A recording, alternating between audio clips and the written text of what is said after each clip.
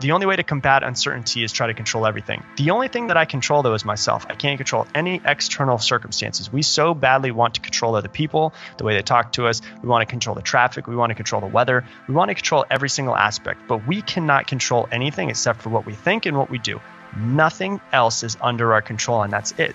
So my cave was uncertainty. My way to cope with it was control. And so now I realized, okay, if that's my uncertainty, I need to be okay with the fact that I don't have to control everything. And that was my biggest lesson. That was Rob Dial, and this is episode 194 of Wellness Force Radio. What's up, my friend? It's your host, Josh Trent, and welcome back to another episode for your weekly access to global experts in all things wellness as we discover the physical and emotional intelligence we need to live life well. In this bombshell of a podcast, we're talking about the intersection of internal peace, living a life of purpose, and psychedelics, the way that these big areas all overlap to unlock the highest levels of emotional intelligence that's possible for all of us to live our life well. We're learning about this from my good friend and fellow podcaster, Rob Dial. What's most interesting about this podcast is we ask the very profound question that applies to all of us in this current age of technology we live in. Why is it, for millions of people, it's more difficult to self-reflect and be still, to practice meditation, than it is to go beat yourself up in the gym? We're exploring this question in depth with Rob and also learning about how he became a highly sought-after performance coach and world-traveling speaker and the host of the MWF Motivation Podcast, and now has a social media following of over 500,000 people across the world. Now, before we get into this rich podcast today, take a deep breath. You have earned it. I know wherever you are, whenever you found the show, in this moment, it very well may be the first time you've reminded yourself to take a huge deep breath for the day. And this is your breath break. Feel your belly pull in the air, then your chest, and let it go. This is your moment where you get to practice an act of self-care and self-love, and it's the same mirror of ownership that you take for your nutrients and your micronutrients in your life, but it doesn't have to be so hard. You don't have to chop vegetables at the counter, spill beet juice on your white pants, and then buy a ton of expensive produce only to have it go bad and throw it away in your garbage can. You can get this. It can be easier. You can stack your environment in your favor and get 11 metabolically enhancing superfoods from our show sponsor, Organifi, creators of the red juice, which has become my ultimate favorite. This is my double dose every single day. For me, especially in the late afternoons, I've been loving putting Organifi red in my almond milk. I put it in my almond milk. It's like a little afternoon treat without a bunch of calories, but it also gives me the mental and physical focus I need to round out the end of my workday. You can have this too. Just go to Organifishop.com/wellnessforce, enter code wellnessforce to get 20% off your red juice, as well as the green, but I love the red so much. Give the red a shot, actually. Organifishop.com/wellnessforce and enter code wellnessforce to get the 20% off hookup as you practice your self-love and self-care with this incredible superfood powder. Now, today we're learning how Rob's life changed after attending a Tony Robbins workshop early on, how his father's death changed the course of his mental and physical intelligence path forever, the importance of not fitting in, how trying to fit in actually hurts us in the long run, how to change the habits and behaviors we don't like by rewiring our synapses in the mind, why negative feedback can actually be something that will forge greater growth by placing a contrast to what you really know to be true, and how Rob's plant medicine ceremony was one of the most life-changing experiences for him ever, how letting go of control can unravel the hidden layers of our hero's journey, and how it gave Rob the deepest depths of his purpose and calling. You know, this podcast comes at the perfect time for all of us because the world is not set up for us to have conversations like this, which is why the exact reason you're here where we're having this, a polarizing, belief-changing, and radically truthful conversation back and forth about the steps we can all take to become closer to our unique spiritual path. But how to actually apply this practically in our modern world. I know you're going to hear the confidence in Rob's voice, and as you listen to the show, I want you to plant a seed real quick in your consciousness. How can Rob's lessons, the deepest lessons for him, both painful and exhilarating, that he's learned, apply to your own life? How can you close the gap between knowing and doing in your own path? And if you feel uncomfortable or triggered in this conversation, that's actually a really good thing because these types of back and forth don't come along that often. And when they do, it reminds us why we're all here in the first place, to learn how to let go, to trust in ourselves, and to continue our discovering process of this physical and emotional intelligence. And this is why Rob has become a world-class speaker, podcaster, and social media influencer.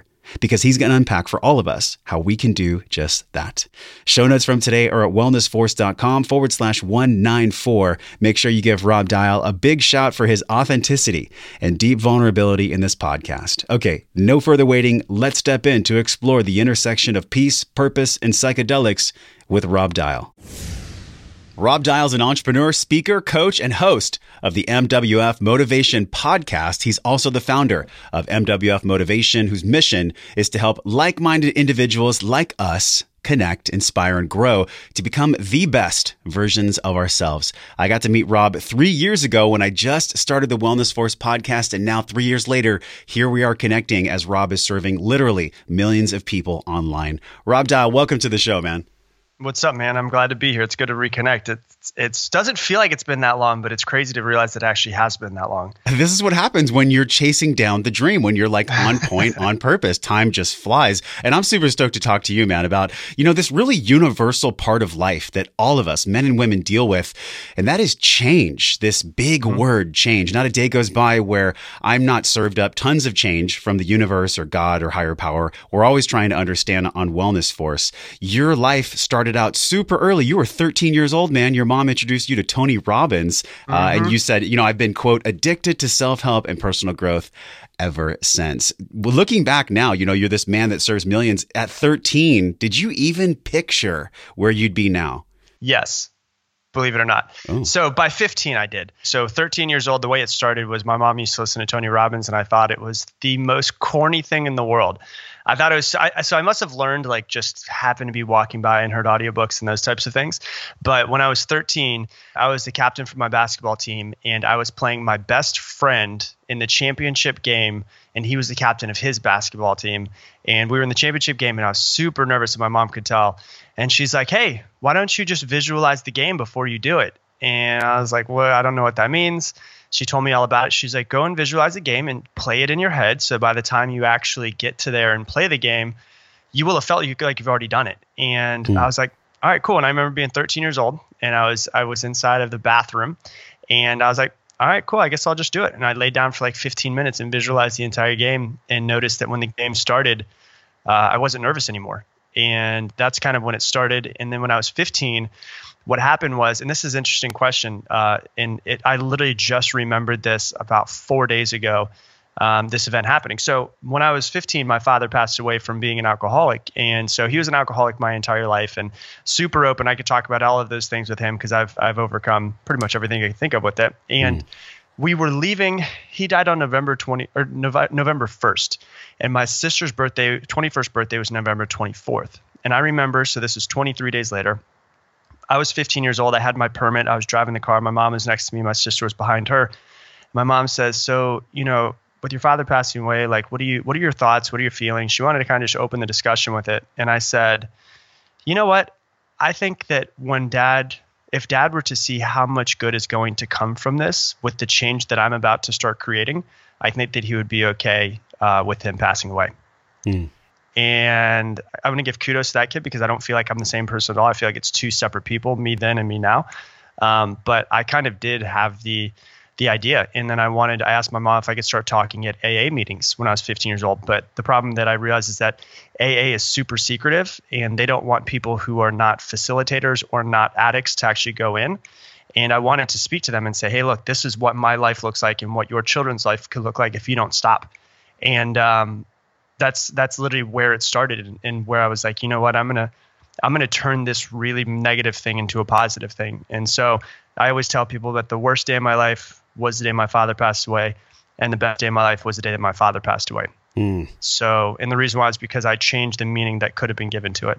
Yeah. And this came over time, man. I mean, this is like a sword of intuition, of emotional intelligence that you chose to sharpen. I think so many of us, like, events happen to us, for us, or through us, whatever kind of metaphor you want to use there. Looking back, though, I mean, when you're that young, how does a young man at that age have that kind of wisdom? Like, what brought that up in your consciousness at that age? That's incredible.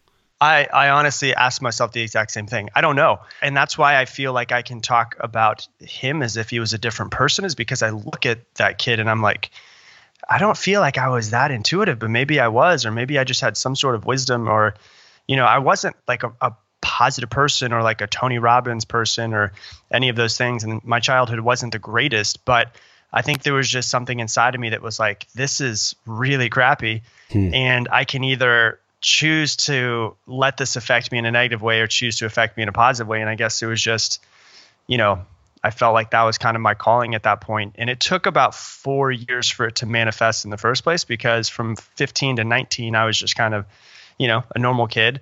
Went to school, graduated, went to college. And then when I was 19 years old, I found Cutco and started selling Cutco knives.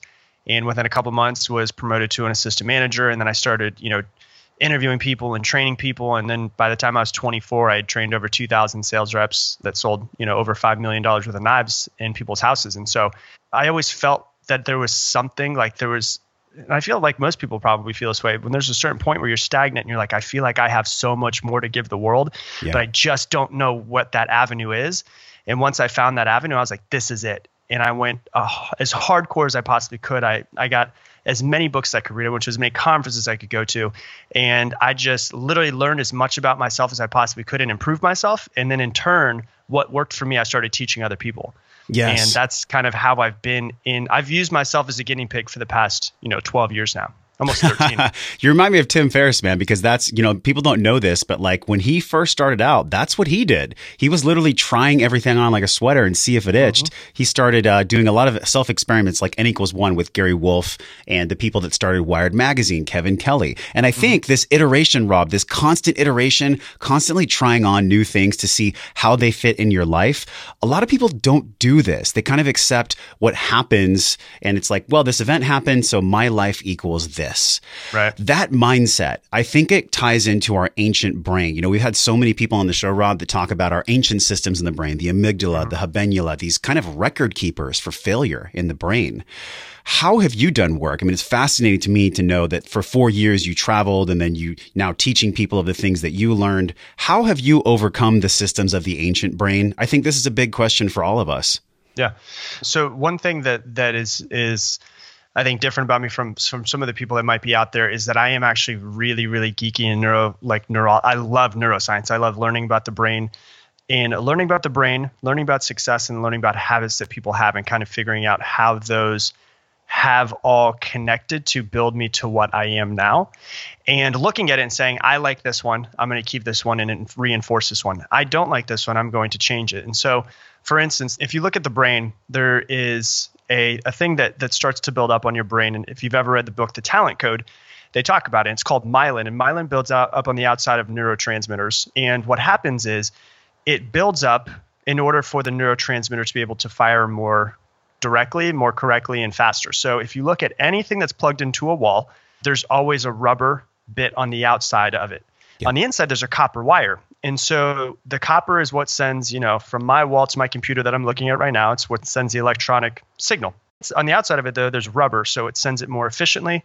And that's exactly what happens. The more we do something over and over and over and over and over again, the more myelin builds up on that neurotransmitter to allow it to fire from one place to another, which then creates what we like to call muscle memory or autopilot. So our brain takes up about 30% of the energy that we use throughout the day. Whenever we have to think hard about something new, it requires more energy. So our brain wants to go on autopilot. So that's why you can drive home from another place. You drive home from work and you're like, how the hell did I just get home? I don't even remember driving. Like you're on autopilot, so your brain can conserve energy. Yeah. Well, that being said, we have some things that we don't want to do anymore and some habits that we don't want to keep. And so it takes self-awareness for someone to step back, have a pen and paper in their hand, and they say, okay, what do I want to change about myself? What patterns or habits do I want to change? And so, for instance, there's one of the people that I know from when I was younger, we were having a conversation and he realized after having a long conversation going through this, that at one point in time, he fell down in front of a bunch of people and his mom, he was like, I think it was like in elementary school or, even actually younger. I think it was like pre-kindergarten, whatever it was. And he had fallen down, scraped his knee in front of all of the other kids. And his mom came up and like literally coddled him and made him feel better, which is what a parent should do. But that made the thing in his head realize that, oh, whenever I try to do something and I fail, I then get my mother's love. Yeah. Right. And so he related failure without, this is unbeknownst to him until he was older, he related failure to love from somebody. And so he started to actually fail as much as possible subconsciously because of the fact that that's what he realized would then give him love. And so it's just this weird connection. So you have to kind of take a step back and say, okay, what patterns or habits do I not like about myself that I want to change? And realize that when your brain is still going to fire. It's still going to go exactly like you would, it's not going to change overnight. But the difference is the way to change it is to say, okay, what do I not like about myself? And what do I want to change? And then now when I start to go down that path, I need to have a new thing.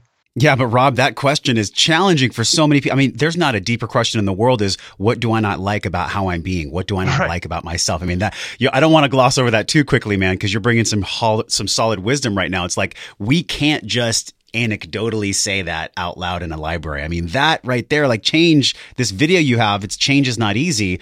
You said it's easier to go to the gym and work out than to sit down and take the real inventory of the habits and the emotions kind of in our bank account that really aren't serving us. Can you expound upon that? For sure. So I'll do two things. I'll finish what I was going to say, so it kind of comes full circle, and then I'll dive into that question as well, because they kind of have to go together. So the first part is you want to think of this whole myelin thing I'm talking about. The easier way to think of it is if you think of like a forest, right? And a forest has a well-worn path. If someone walks down it over and over and over and over and over again, there's always going to be that well-worn path, and then everywhere else around the forest is grown like it normally was. You going down this route of this habit that you don't like is the well-worn path in your brain. Now, what happens is you have to say, okay, what is this thing that I like? What is this, what is this thing that makes me go ahead and do this that I want to change? And what you do is you go, okay, when I start to go down that path, what is my default that I'm going to switch to? And that's the thing that people need to realize. So for instance, say that whenever things get super stressful, I procrastinate, right? Like that's a very common one. Whenever things get super stressful, I procrastinate. So that is the end that you normally take. And when you start to get things that are really stressful, you need to know in your head, what is my automatic default when things start to get stressful so I don't procrastinate? Maybe what I do is I do 50 push-ups or 100 push-ups or go on a 15-minute run or doing something physical, or it could be anything, to just be a different route that your brain takes when things start to go downhill, right? And so what you do is you start to walk down that well-worn path and you're like, oh crap, hold on. I need to get myself off this path, and you go a different way. And what happens is the well-worn path will start to regrow itself. The grass will start to come back up and everything. Once a neurotransmitter has been like this highway has been set, it will never go away, but it can always be diminished and get smaller. And so what you have to do, so that's the whole way that it works inside of your head, so it all makes sense. Now to answer the second question of what you said, the easiest way to do it is this. Well, it's actually the hardest way, to be honest with you. But the easiest way to explain it is this. Most people, I don't think meditation is hard for them because they can't turn their brain off. I think meditation is hard for them because they're afraid of what they're going to find when they meditate. Because you can't have all of the surface level crap come up. You can't, all of the surface level problems of traffic and all of these things and Sally in accounting and all of those things that you might come up with that are just like the surface level issues are really issues we put in front of ourselves to hide from the things that we're really afraid of, right? The issues that we have, the problems that we've created, the things that we don't like about ourselves. And my good friend Jay Shetty has a quote that he uses from like ancient texts, Hindu texts. And what he says is that meditation made him a bad person. And what he means by that is that when he first started meditating, there's an example that they say is it's like going into an attic and finding a really old mirror, right? And it's been there for a long time. And you have to, in order to see yourself in this mirror, you're going to have to, brush away all of the dust. And all of the dust is going to come up in your face. And it's going to show you all of the bad and all of the bad and all of the bad, your meditation, before it comes into like the true being of who you actually are. And so that's why it's so hard for people to do. So when you're saying it's easier to go to the gym than it is to sit down and actually self-reflect, is you have to realize that if you're really going to make change, if you don't want to make change, then don't self-reflect. But if you really want to make change, you're going to have to at one point in time sit down with a pen and paper and say, what the hell do I not like about myself and how am I going to change it? Yeah. And that's the only way to do it. This emotional inventory, Rob, we've talked about this, man. I've mentioned it on a few podcasts where for me, I literally just use a pen and paper. But I'll tell you, like, I love the fact that you brought up this real truth. When people are meditating, it's not like they can't meditate. It's possibly that their subconscious is fearful about what they might find, because like this meditation, whether it's 5 minutes or 10 minutes, this is a really challenging thing to do. And I think I've never heard someone explain it like you did, man. I really appreciate that. It's not that they can't meditate or that meditation's hard or that, there's the excuse of the monkey mind running amok. It's like, what's there when there's total silence? What are they actually going to find when there's nothing but what's really truly there? It's almost like the truth is undefeated, but yet why do you think we fight it so much, man? Why do people fight the truth so much? Because it's comfortable where they already are. I think that it's, if you go back to like the amygdala, the fear part of our brain that still exists, is I always relate everything, or try to relate as much as human patterns and things that we do, back to being cavemen and cavewomen, right? Where we are right now, this place that we're in is like the cave. We're in our cave. It's safe. It's the middle of the night. We don't want to walk out of our cave 50,000 years ago because there might be a lion waiting to attack us. We're not nocturnal. We can't see that lion. Right. And so we would get that actual physical. If we were in our cave 50,000 years ago in the middle of the night and we started to walk towards the front of it, we would get a real physical fear inside of our body of I might die. Right. And that's the amygdala, the fear-based part of your brain. Now we don't have to worry about, I live in Austin. I don't have to worry about walking down the street in the middle of the night and being attacked by a lion. But that part of my brain still exists. And so what happens is, we bring all of these other things and all of these other fears up in front of us to kind of put in front of our face to hide from everything else. And so, I always say that your cave, your modern day cave, is your comfort zone, right? And the comfort zone that you're in, your brain, your really stupid lizard part of your brain that still exists, the amygdala, is not smart enough to know that if you leave your comfort zone, whether that be, I make $50,000 this year, I want to make $100,000 this year. Right? Going from $50,000 to $100,000, you're not going to die.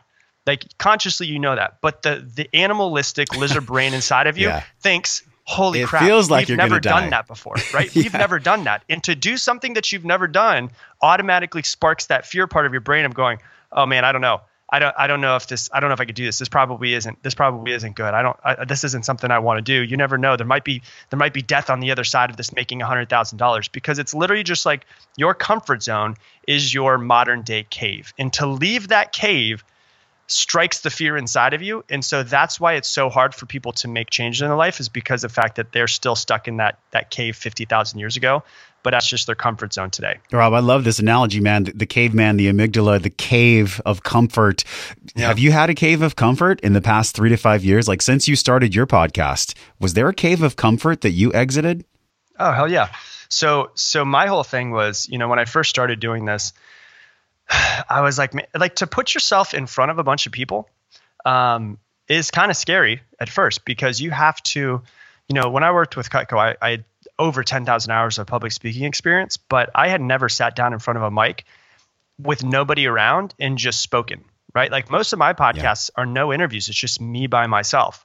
And so I was like, I don't even know like how to do this, how to do it right, what the correct way of doing it is. I don't know if I'm going to be judged. I don't know what it is.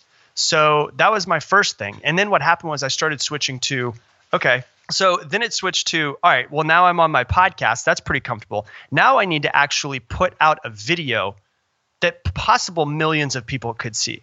And if you go through my videos, like there is some hardcore judgment in my videos on some of them. Like I get some hate messages. I get a lot more, like 100 times more love messages than I do hate.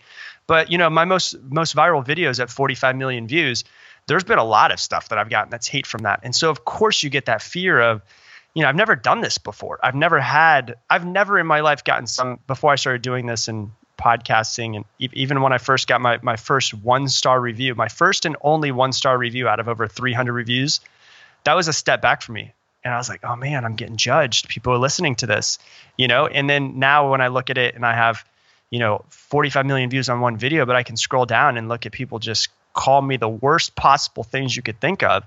There's that tribal part of our brain where we don't want to not fit in, because that used to mean death, right? Yep. Now it doesn't mean death if we don't fit in, but there's still that part of me of like, if I'm going to start putting these videos up, I'm going to have to be okay with being judged. I've still forced myself to do it because I've always kind of liked the feeling of fear and stepping out of my comfort zone. It's just kind of what's been a little bit more natural to me, I guess, than some people. But it still exists, man. That was probably the biggest thing for me over the past 3 years is putting my videos on Facebook and realizing like, I'm a pretty chill person. Sometimes I need to have more personality in my videos so it doesn't look like I'm just a wet doll that's just talking in front of a bunch of people, So it's but I feel like haters are actually a really good sign. I'm thinking about, social media marketing world and all these conferences where the haters are kind of evidence from the universe that you're on the right path. Because if you're speaking your truth and it's that poignant and that powerful that people feel compelled to hate on you, to literally insult you, they know that their words are like slinging toxicity and fire. They know what they're doing. And I believe that you're probably bringing up the pain in them that they're not addressing, and they're using you as an outlet to release some of their pain. Oh yeah. I mean, this is the thing that people should always realize is that the way somebody treats you is it's very rarely based on how you treat them. It's usually just a projection onto you of how they actually feel about themselves. And so if somebody comes out, that's what I've come to realize, if somebody comes out and screams at me and yells at me and all of these things, it's not like they were having just this pleasant day in their mind before. There's a pretty good chance that it's been kind of chaotic in their mind for a little while. And it's like the Bill Cosby quote. He says, "I don't know the key to success, but the key to failure is to try to please everybody." Right? You'll never please everybody. And if you want to step out and do something great, you're going to have people hate you. I have friends that are way greater human beings than I am, I feel like, and they put videos out and I see them, which are like some of the kindest people I know, get hate from people. And so it's like, if they get hate, I am in no way not going to get hate. So it's just part of going out there. And anytime there's a hater or somebody who tries to talk down to somebody, or whether that's Carol in accounting that's just screaming at you, right? She's not screaming at you. She's screaming at herself for the life that she's created. Yes. That's really what it is. Man, and really this contrast between the ancient brain systems that kept us safe. I mean, we don't want to just completely crap all over those. Those were there for a reason. So like we're here in part and parcel because those things were there. But yet now this kind of like disease almost of everyone trying to fit in with everyone else. You have an awesome video that we're going to link in the show notes. It's you in a crowd. You're like in this massive crowd. You're walking around and it was not fitting in is how you actually live the extraordinary life. You talk about extraordinary lives we want, but yet so many of us have the fear of not fitting in. And this problem is that this forces us into mediocrity. What did you mean by this not fitting in? The fear of that is actually what makes us mediocre. Yeah. So basically, once again, I try to think as much back to cavemen as possible. So why do we have this fear of judgment? Why do we want to fit in? Why do we not want to stand out, right? Because if you look at everybody that you respect, like if you really look at like the one person that, besides your parents or people that are close to you, but if you look at someone that's famous or, has some sort of following or has done something great in the world, they're not like everybody else. They don't fit in, right? And that's the difference. If you look at like, Elon Musk is the first person that pops into my head, right? He has got like, before he had massive success, he was just like, people made fun of him like crazy, right? But he even says like, he doesn't want to think like everybody else. So if you go back to the tribal days, if you think 50,000 years ago when we were humans and tribes and, we were hunters and foragers and all those things, if we lived on the plains of, Africa or wherever we might have lived, if you're by yourself, you're much easier to get picked off by a lion, right? If you are in a group and you can all fight a lion off, you have a much better chance that all of you guys are going to live. Yeah. And so we needed to fit in. It was a part of surviving, was fitting in with the crowd and making sure that, everybody didn't hate you and just want to kick you out and leave you in the middle of a plane to just try to survive. So to be pushed out of the tribe meant death 50,000 years ago. But today it doesn't. And that's the difference is we still have that part of our brain though. As much as we've been able to create amazing things and amazing technology, our brain hasn't changed that much over the past 10, 20, 30,000 years.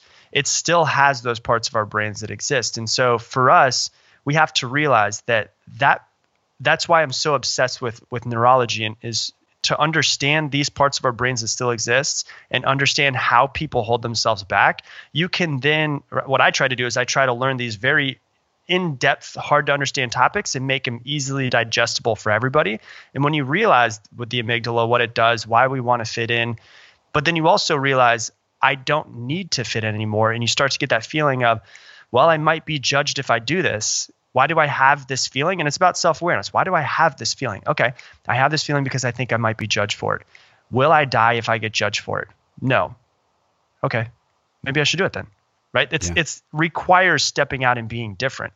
And all of the great people who you really respect are not like everybody else. And so it's this battle in our brain of, do I fit in and be like everybody else, or do I stand out and possibly be judged? But now that I know I won't die, and that's what's really going on in my head, is it's thinking, will I die? Maybe I should step out on a ledge and just give it a shot.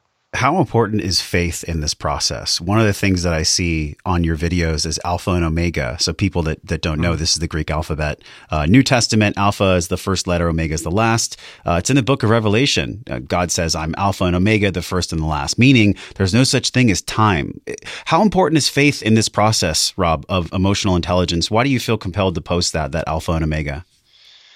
So I think it's very important. I think that, I've over my lifetime, my family is very religious and I've gotten away from it. But what I've come to realize through a lot of things I've been reading lately, some psychedelic experiences, all of these things, is that I've actually become more spiritual since doing all of this stuff, because you really realize, and if you actually want to go back to the Bible, it literally says, any real religious text that you're reading says something along the lines of humans were created in the likeness of God, right? We have that inside of us. And it's like the Merriam-Williamson quote says that it is not our darkness that scares us the most, it is our light.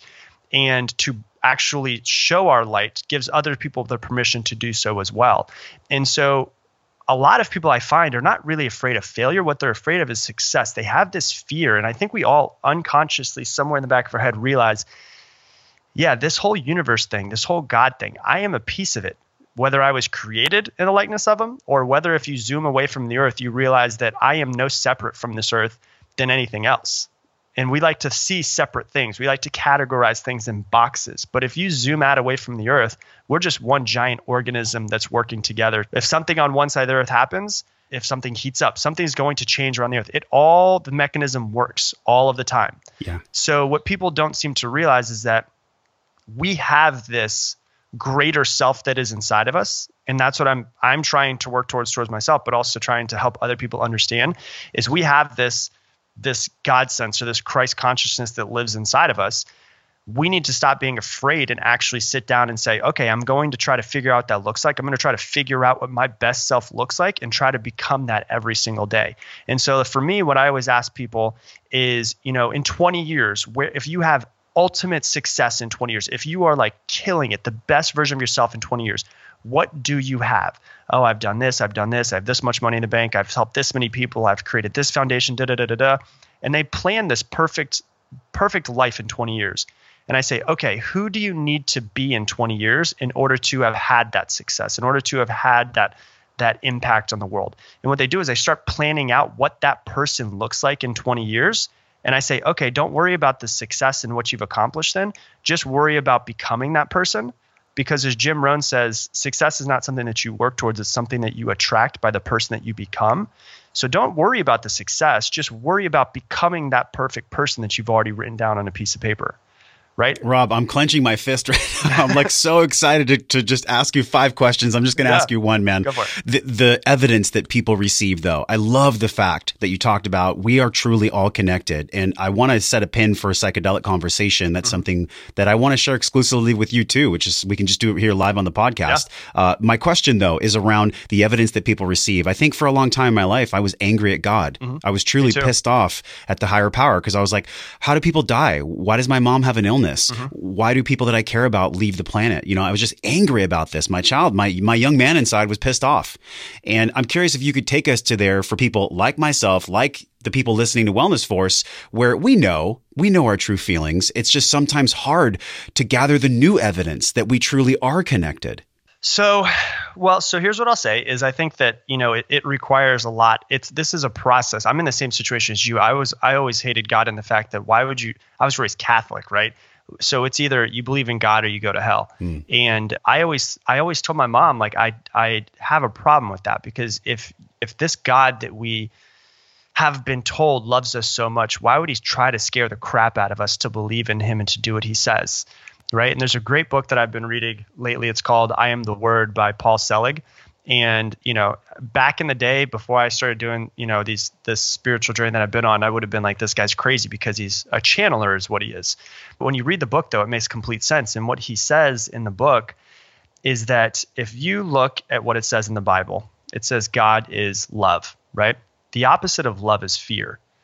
And what he says is that no God that is made of love, God is so much love that he doesn't even know, or there's no way that he would be able to actually have any sort of fear to put into man. And so any religion that is fear-based is the complete opposite of what has been taught and what should be taught to people. Because nothing that is 100% love can even have any fear even in there. And so when I read that, I was like, finally, somebody says what I've been thinking my entire life. And so one of the things that he says in it is that we have this Christ consciousness in front of us and that we can become. And so the idea of Jesus Christ coming back, they actually think might have been mistranslated from ancient Hebrew. And what it means is the Christ consciousness comes back. And the Christ consciousness basically means, like we were saying, the highest version of every single human.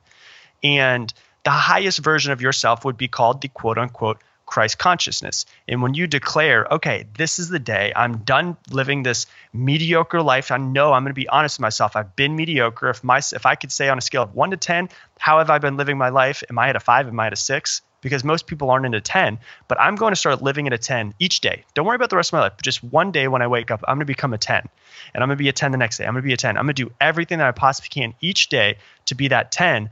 What happens is God, the universe, whatever you believe in, starts giving you opportunities each day to raise your enlightenment towards the greater self, or the Christ consciousness, or more in the likeness of God. And the thing that people have to understand is that, and this is I'm just a dumb person that's just regurgitating stuff that I've read and I've understand that makes sense to me and that works for me. So some people might connect with this, some people might not. That's okay. It doesn't matter. Whatever floats your boat. Some people might get to it someday, some people might not get to it one day. But what I think is that you have to have the faith that the greater version of yourself is in the future, and that you need to connect to it, and you need to try to figure out a way to become that every single day. Because we can all look at our life. Nobody's listening to your podcast right now because of the fact that they want to stay in the same place, right? So there's a pretty good chance that I'm connected with most people because they want that greater version. Nobody listens to podcasts that want to stay stagnant or to be in the same place as they are right now in a year. So I think that most people realize there is a greater version of themselves, and they're just searching how to do it. And what I think is that, coming from a person who also podcasts and also puts out a lot of content, consume the content, yes, but at some point, go silent and actually figure out what that looks like in your own life. Stop learning and start practicing what you've been learning to try to become that. Yes, man. The bridge between knowing and doing. I mean, it's like that gap in the middle. There's love. There's human connection. There's a narrative that's fortified by the people in the community around us. That's why we're here at the family on the podcast, Rob. I feel like you're part of the family now, man. You're having such a genuine conversation with us about stuff that we're so interested in, this journey of becoming the better human. It's not about just some meme that we throw up on social media. It's about truly taking the inventory, man. One of the powerful things that I've done, and I'm going to announce this right now. I'm so excited to tell you this. I am going to Rhythmia by the time this podcast comes out.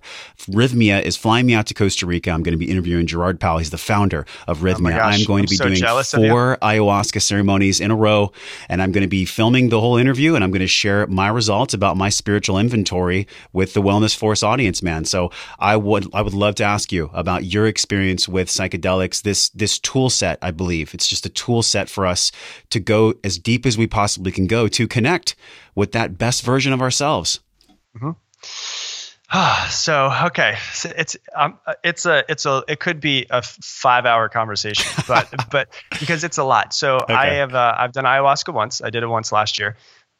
I feel like it was the most life-changing experience I've ever had in my entire life, bar none. Like there's nothing that could ever happen more in my life that'd be more life-changing than that. since then I've done mushrooms a few times. I've, had actual trips with mushrooms, and then I've microdosed it as well. And I went from a person that was like, you know what? I don't believe in anything until I actually see it. And then what happened was, when you do ayahuasca, it's kind of like this world that we've been living in, this reality is, you realize it's not the real one. And for some people, you're going to be like, what the hell is this woo-woo guy talking about? Like, I'm the realist, like most realistic person. Like, I will not believe it until I see it. Yep. I am that person. Yep. But once I saw it, I was like, holy crap, I get it. It's like this whole reality that we live in. It's like a cloak. And once you do ayahuasca, it picks up the cloak, and you can just see all of the underworkings, how everything's connected, how this piece works with this piece, how this giant organism that we're on, nothing happens and just doesn't have it's all cause and effect, right? And so it was, millions of lessons downloaded in like 4.5 hours. And it was good. It was really, really, really, really hard. Like the hardest thing I've done in my lifetime is 1 million. Mm-hmm. But the first hour and a half, I went through hell. Some people have beautiful experiences. Ayahuasca needed to take me to a really crazy experience in order to give me the lesson. But it's changed my perspective on every single aspect of my life. What was the lesson, man? Because the audience is so interested in this. I know I am, just from a spiritual perspective as well. It's like sometimes, we talked about the cave earlier, and I think about Joseph Campbell. The cave we fear to enter holds the treasure that we're actually seeking. Mm-hmm. Was there a cave that you got shown? Yeah. So for those of you guys that are listening that don't know exactly what ayahuasca is, it's not a drug. It's a medicine. It's actually a tea that's brewed from leaves in Peru. They also do it in Costa Rica, and you can do it pretty much all over the world if you really want to. They just obviously need tea and water to boil. They need the leaves and they need water to boil. And so basically what it does is it is a psychedelic experience. Now, I had never done any psychedelics in my life. I ended up finding out that psychedelic itself, if you look at it, psyche means mind, delic means clear. It just means clear mind, right? We all know that as far as humans are concerned, there's a tiny, tiny bit that we're able to actually see if you look at the actual spectrum of light. There's a tiny, tiny bit that we're able to hear if you look at the entire spectrum of sound. Like my dog will bark at stuff that I don't hear, right? Like that's an actual fact. Imagine, and it's like a governor in a car. If you have a car that goes, you get into a Ferrari, it could go 180 miles an hour. If you take that governor off that holds it from going faster, it could go like 200, 210. Right? It's like the governor, so that there's not too much information coming into your mind.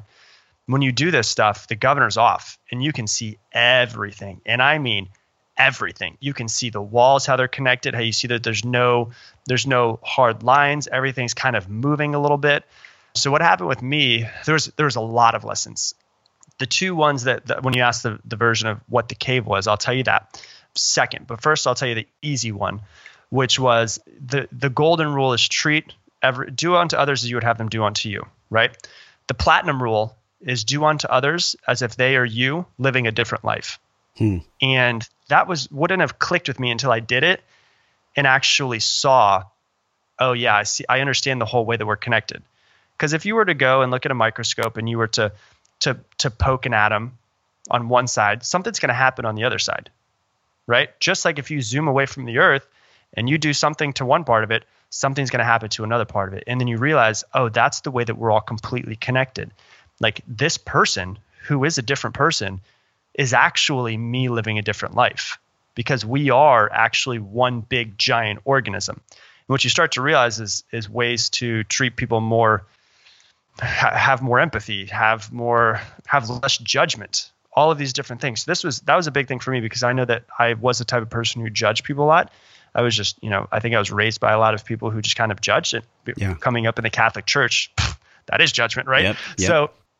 So I was raised that way, and so I wanted to release that. So I've actually feel like I've gotten much further away from that.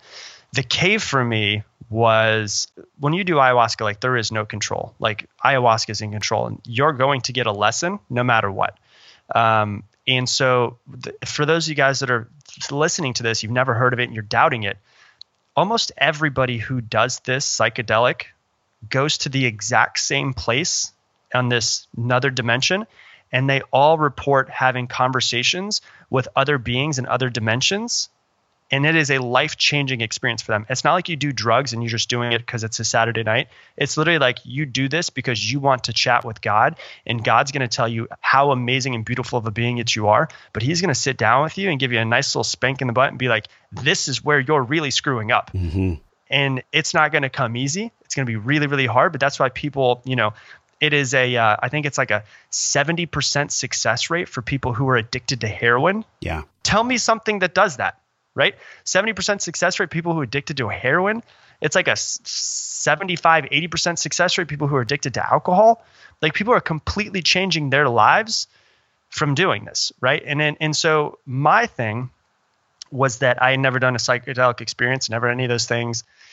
The only thing I'd really done was drank and smoked weed a little bit when I was younger, right? And that was it. So this was way more intense than I had possibly thought. So when it came on and it sent me, literally rocketed me into these other dimensions, and I saw colors and shapes and things that I had never seen before that was just flying past me. It's like an information download that you're just trying to pick pieces up and understand what's going on. My intention was to not try to control it, and to try to just stay back and just let it do what it's going to do. That's what your intention can be. But that's like basically, for me at least, being pushed off the Empire State Building and going, yeah, I'm just going to meditate on the way down. Like it's impossible. It's so much going on. It's so intense. And so the first hour and a half was me struggling. I would close my eyes and I would see these things and these geometric shapes and patterns and all of these things that were so intense, and these sounds that I had never heard, but all of these colors that I had never seen before, right? You're literally seeing colors you've never seen, right? And so it's literally going to another world and trying to not freak out about it. And so I was freaking out and trying to control. So I'd close my eyes, but then I would open my eyes, and the room that I was in was not the same room that I was in before. And so I'm trying to search for something that I had ever seen before in my entire life with my eyes closed and my eyes open, and it did not exist. So I was freaking out. I wasn't freaking out crazy. It was in my head. You were receiving the contrast of you trying to be in control. Right. And so what happened was this. So when you do ayahuasca, you purge. And so purging could be most commonly it's a form of throwing up, or it is, actually some people poop, like they crap themselves, or they go into hopefully they don't crap on themselves, but they go into the bathroom and they do what they need to do. Some people can't control it and they can't get there in time, and they do happen. I feel like the people that do that though, Rob, they're the ones that didn't follow the diet process. There is a diet process for like 10 days beforehand. Yeah. And, as Rob's explaining this too, like just know that ayahuasca is not for everyone, but it is for the right people that feel the call to it. And I'm listening to you, and I want to direct you back if you feel compelled to share with us, man, about the cave, because Rob, it's like people really, they fight that cave. I know I did for a long time. So I got it. I have to kind of prep to get to it so you understand how the cave happened and where it came from. So there's the purging process, the throwing up, the crapping, but there's also yawning, crying, laughing, sweating. Those are all forms of purging, right? And so what happened is we're wearing all white. And it's going to sound crazy, but this is what happened, right? I was trying to control, boom, boom, boom, boom, boom, for an hour and a half. And then I was face down. And I literally went, in my head, I went, oh my gosh, did I just happen to poop on myself? Like that was my thought. That was my thought. I'm face down. And luckily I did not, but I thought that I had, and I was face down wearing white, and there was 13 other people in the room. Now, the other people, unbeknownst to me, like they were on their own journeys. They didn't even know I existed either. Yeah. But I went like this. I went from trying to control it to going, finally, an hour and a half later going, okay, if I need to completely relinquish control and poop on myself in front of 13 other people in order for me to completely relinquish control of everything in my life, I'll do it. And I don't know anything more embarrassing than pooping yourself in front of 13 other people. Luckily I didn't, but I thought that I had. And as soon as I said that in my head, it went and just everything calmed down. And then it was just like this beautiful experience. And it was like, God was like, all right, it's time for us to talk now. You can ask me any question that you want to. And it went from chaos to like beauty within 1/10 of a second. And that was it. And so then I was able to ask all these questions, but then what I said was, okay, why did I have to go through that? Like, it was literally the worst. I could go on and on and on about how dark and deep this is, but it was hell. Yeah. Like I learned how space and time does not exist, and that I was thinking to myself, I will never leave this hell that I am stuck in. Right. So it was the worst thing that I could possibly imagine, because I think everybody's hell is a different thing. Yeah. And I was stuck in my own. And so what happened was I made the connection through this. I have a control problem. Okay, where did my control problem come from? Well, when I was younger, my father's an alcoholic. There were times when I would, more times than not, when I would be at a baseball game and he was supposed to pick me up and he wouldn't show up. Or I didn't know if he would show up drunk and if he would embarrass me or if he would fall out of the bleachers. Or, my mom said there was times when I was a kid when he said he would come pick me up to go fishing, or say he would. And then I would sit there for hours on the front porch and he would never pick me up. And so what I realized was my childhood was filled with uncertainty with an alcoholic father, right? The only way to combat uncertainty is to try to control everything, right? And so, and this is coming full circle from one of your first questions too. And I'll bring that in. And so the only way to combat uncertainty is try to control everything. The only thing that I control though is myself. I can't control any external circumstances. We so badly want to control other people, the way they talk to us. We want to control the traffic. We want to control the weather. We want to control every single aspect, but we cannot control anything except for what we think and what we do. Nothing else is under our control, and that's it. But my problem was that I was trying to control other people's experiences. And in a sense, there was a lot of different times where I was trying to control their experiences and not realizing that I was being a complete ass, right? I was being an ass to people and not realizing it. And they thought that I was that, Then I realized, oh my gosh. So the main thing that's holding me back from my form of enlightenment is that I need to be okay with the unknown. And your question was, how did they be okay with change? Well, you have to realize that the only thing that is constant is change, and the only thing that you can control is yourself. And so to try to control the external circumstances will never be something that you can do. And so for me, that was like my big breakthrough. Believe me, I'm not changed completely. My mindset has changed completely, but I still catch myself in these. You're more self-aware. Right. We're talking about these paths that I've gone down my entire life. Yeah. I'm trying to change them. I still get stuck in them sometimes, but I've been able to kind of sit back and view things from a perspective of somebody else and go, okay, I don't have to control everything. People can do what they want to do, because when other people come into my life or come into my circle, that brings a variable because I can't control somebody else. So that was a struggle for me, I realized. And so that was my biggest breakthrough. So my cave was uncertainty. My way to cope with it was control. And so now I realized, okay, if that's my uncertainty, I need to be okay with the fact that, I don't have to control everything. Man, Rob, I'm visualizing this whole story as you've been talking. I literally felt like I was there with you. And I'm thinking about these moments that you flashed back on. And this is what happens with people. We had Dr. Courtney Warren on the show. She's a really amazing psychologist. And she actually admitted, talk therapy, it's not for everyone. There's many ways to heal. And I feel like you've just painted this incredible picture for us, Rob, of how psychedelics, I love the way you put it too, where you said it's actually a clearing of the mind. People don't need to be afraid of this. Now, I also want to have a caveat, we're not giving medical advice here. Rob's not saying everyone go do ayahuasca. No. Rob's just so boldly sharing his experience. And I'm really excited, Rob, to sync back up with you when I have mine. I know everyone listening is as well. It's so funny. I wanted to bring you on the show today to talk about this article that was on your website, the one small thing that will massively change your life. And we went in such a different direction. But I think, as you mentioned, they're all connected, man. This kind of introspection into our soul. Why are we actually here? Are we truly connected? What does God and faith have a role in how we are powerful, how we serve others in relationships? And I would say one thing, man, for the people that are listening that are single like myself, it's really a dive into intimacy. It's knowing ourselves. Self-awareness came up so much, man, in what you were sharing. And this one thing that will massively change our life, it's really about doing the work. This article you posted on this site, can you share that with us? Because I think it's a great way for us to cap this conversation that, by the way, we just touched the surface on this thing. People are going to have to go check out your work after this conversation, man. For sure. So which article are you talking about? This is the one small thing that will massively change your life. And in it, you talk about the boiling of the frog. The frog doesn't know that the heat is coming, but yet all of a sudden it's too late to change. Yeah.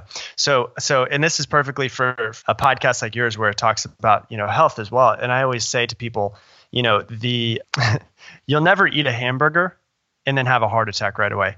It's never just one hamburger causes a heart attack. It's a bunch of little teeny tiny hamburgers and different things and little, shouldn't have had a couple fries, and it builds up to a certain thing, right? And Tony Robbins talks about, your life could be 2 millimeters off and a big thing starts to change. And so it could be not that you made one big mistake in your life or one big change in your life. It's a bunch of little teeny tiny ones. And the where that this came from was there's a story of, and it's, I hope it's not true, but it's true that this would happen. I think that they actually did test this, and this is kind of where the story came from. But you can't put a frog in boiling water, because it will, before you get it to the boiling water, it'll jump off your hand, all of those things.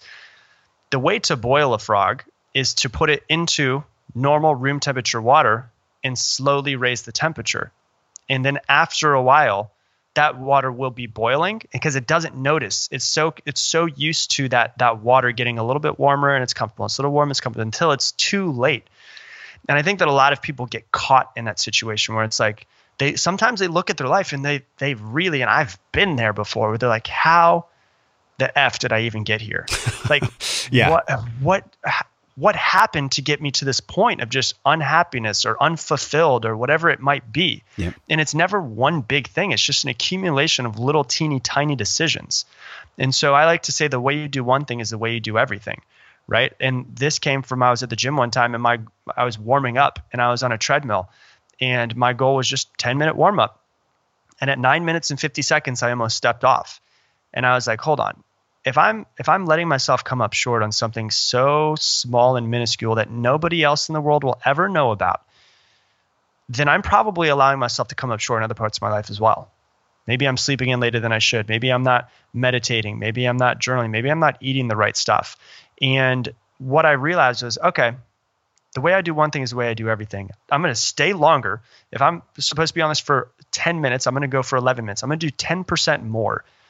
And then what I thought was, why don't I just try to do 10% more in everything that I do?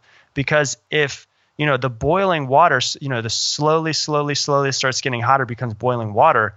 Well, also the reverse is the same thing. It's not one big event that makes your life magnificent. It's a bunch of little teeny tiny decisions of making the right small incremental decisions of, all right, maybe I should wake up 15 minutes early and meditate. And then it turns into 30 minutes, and then whatever it might be. It's small incremental decisions that change your life. It's not one big massive decision. And so I think that's what people need to realize, is that success is not something to be afraid of, because you don't have to make these massive changes. It's just little teeny tiny changes in what you're already doing is what they need to focus on. And it's not about, worrying about the next 20 years. It's worrying about just being your best self today and be 1% better tonight than when you woke up, and being 1% better just in this moment than you were yesterday.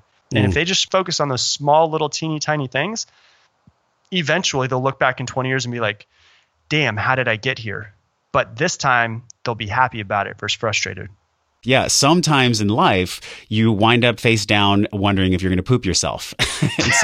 and so we get to these places where the lessons aren't always sexy. They're not always fun. But I just feel like, man, this has been such a great conversation with you. I had no idea we were going to go to this place in our conversation, but I think it's so of service and so timely for what's happening in the world right now. There's never been a more important time for us to focus on taking inspired actions from a place of love.